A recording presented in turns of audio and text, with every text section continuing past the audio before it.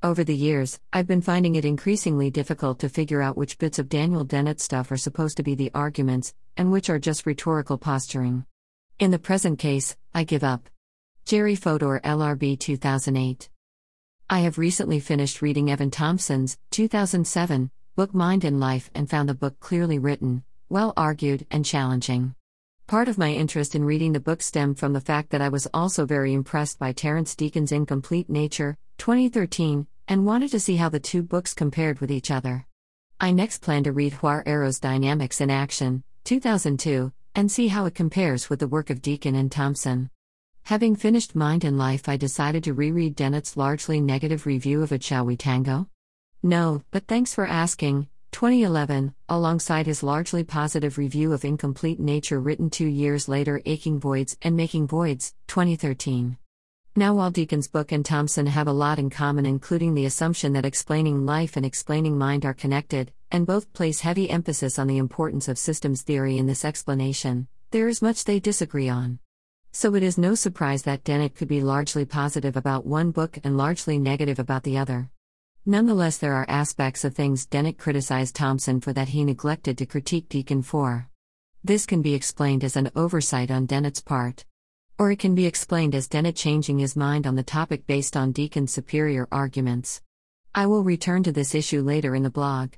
Firstly, I want to outline Dennett's main difficulties with Mind in Life. I began this blog by quoting Jerry Fodor in his reply to a criticism Dennett made of his views on evolution. Now, while I don't share Fodor's views on evolution, I can understand his frustration with Dennett. Throughout his review of Mind in Life, he grossly misrepresents Thompson as someone who thinks that his book represents some wild paradigm shift in our worldview. Dennett then goes on to argue that all of the facts Thompson brings together are already known by those in the orthodoxy, and that Thompson would have realized this if he dealt with their actual work instead of caricaturing them by creating straw men. The problem with this heavy-handed rhetoric of Dennett's is that anybody who has read Mind and Life will know that Thompson doesn't present any of his data as radical. Rather, he just presents it as an accumulation of theoretical insights which challenge the worldview of certain rival theorists. Furthermore, far from creating straw men, Thompson presents detailed quotations from the theorists he is criticizing, such as Dawkins.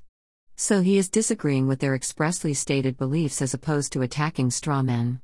Why Dennett resorts to such heavy-handed rhetoric is anyone's guess, but I think his rhetoric gets in the way of an even-handed analysis of the issues, and he should try to curtail such over-the-top devices. Rhetoric aside, Dennett does have 4 clear areas of disagreement with Thompson. 1. He disagrees with Thompson's supposed belief that autopoiesis provides radical new foundation for evolutionary theory. 2. He disagrees with Thompson's belief that developmental systems are an alternative to genocentrism and Dennett's design stance. 3. He disagrees with Thompson's arguments against the uses of information by people like Dawkins and Dennett.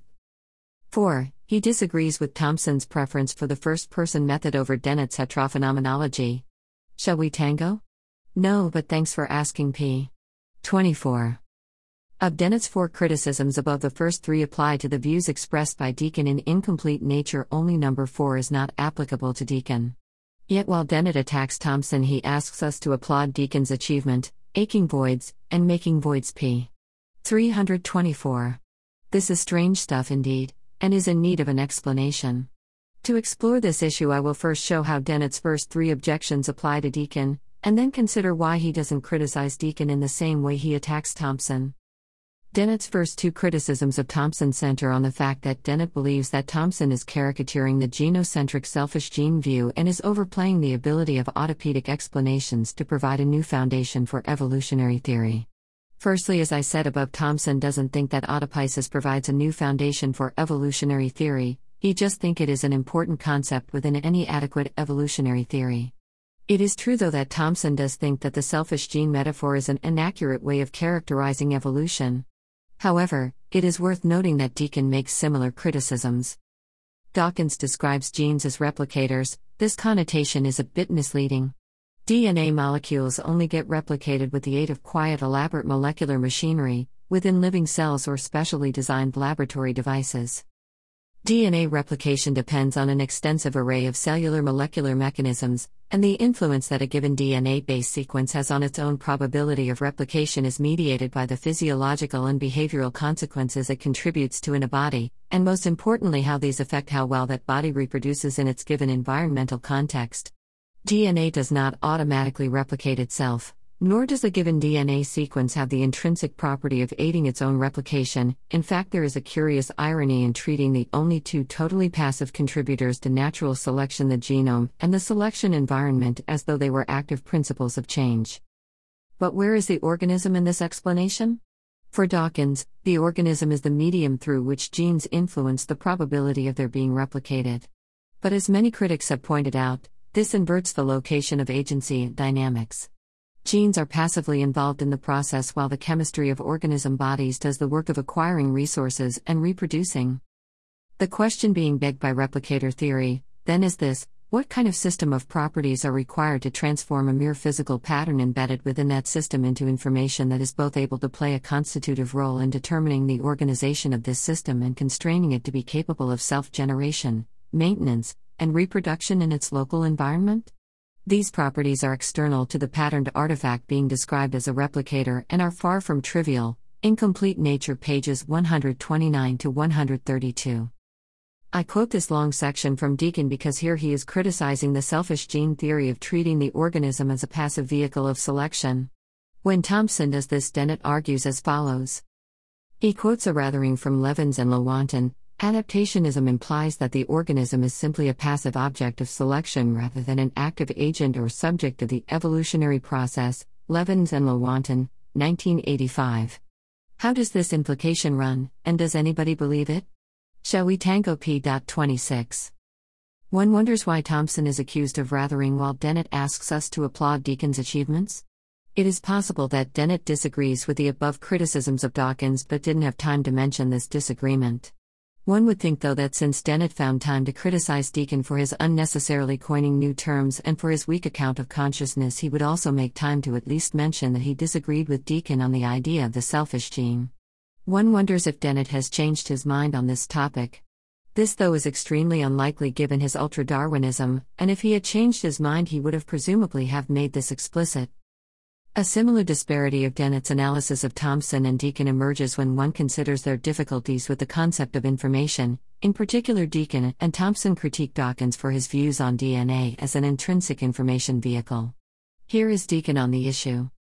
As our analysis of the concept of information in previous chapters has demonstrated, however, genetic information cannot be simply identified with a physical substrate or pattern. Information is dependent on the propagation of constraints linking a teleodynamic system and its environmental context. This means that information is not an intrinsic property of the substrate that embodies or obeys these constraints. Although one of the crucial properties of an information-bearing medium is that it can serve as a template for copying and propagating constraints, this simple quality is not what defines it. The general theory of information that we explored in the two previous chapters demonstrated that information is identified with a transmission of constraints, exemplified by some physical medium linking a teleodynamic system with its environment. Information does not stand apart from this relationship, nor does it pre-exist the teleodynamics that it informs. Another way to say this is that teleodynamic organization is primary, and information is a special feature of some teleodynamic processes. What does this mean for the role of genetic information in the origin of life? Basically, it suggests that genetic information is not primary, but is rather a derived feature of life. A DNA molecule outside of an organism does not convey information about anything, and is mostly just goo. It is not the template replication that is the basis for the information displaying capacity of DNA and RNA in organisms. It is the integration of the patterns that they can exhibit into the teleodynamics of the living processes that matters. Incomplete Nature, p.436. Thompson makes almost identical claims in Mind and Life. Yet it is unacceptable to say that DNA contains the information for phenotypic design, because this statement attributes an intrinsic semantic informational status to one particular type of component, and thereby divests this component of its necessary embedding in the dynamics of the autopoietic network. In summary, the linguistic mode is emergent from the dynamical mode, and information exists only as dynamically embodied. Mind and Life p. 57.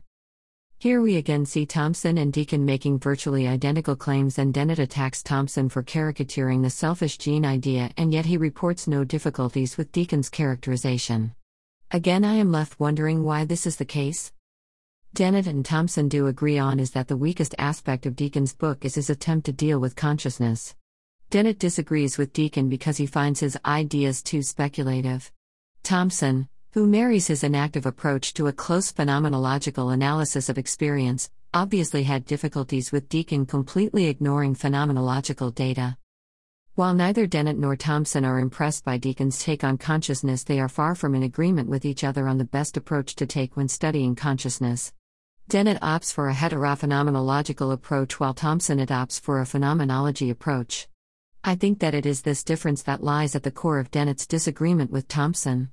In my next blog, I will discuss how their different approaches bear on their views on the nature of mental imagery and explore to what extent Dennett's far from even-handed treatment of Thompson and Deacon may be attributed to this major difference.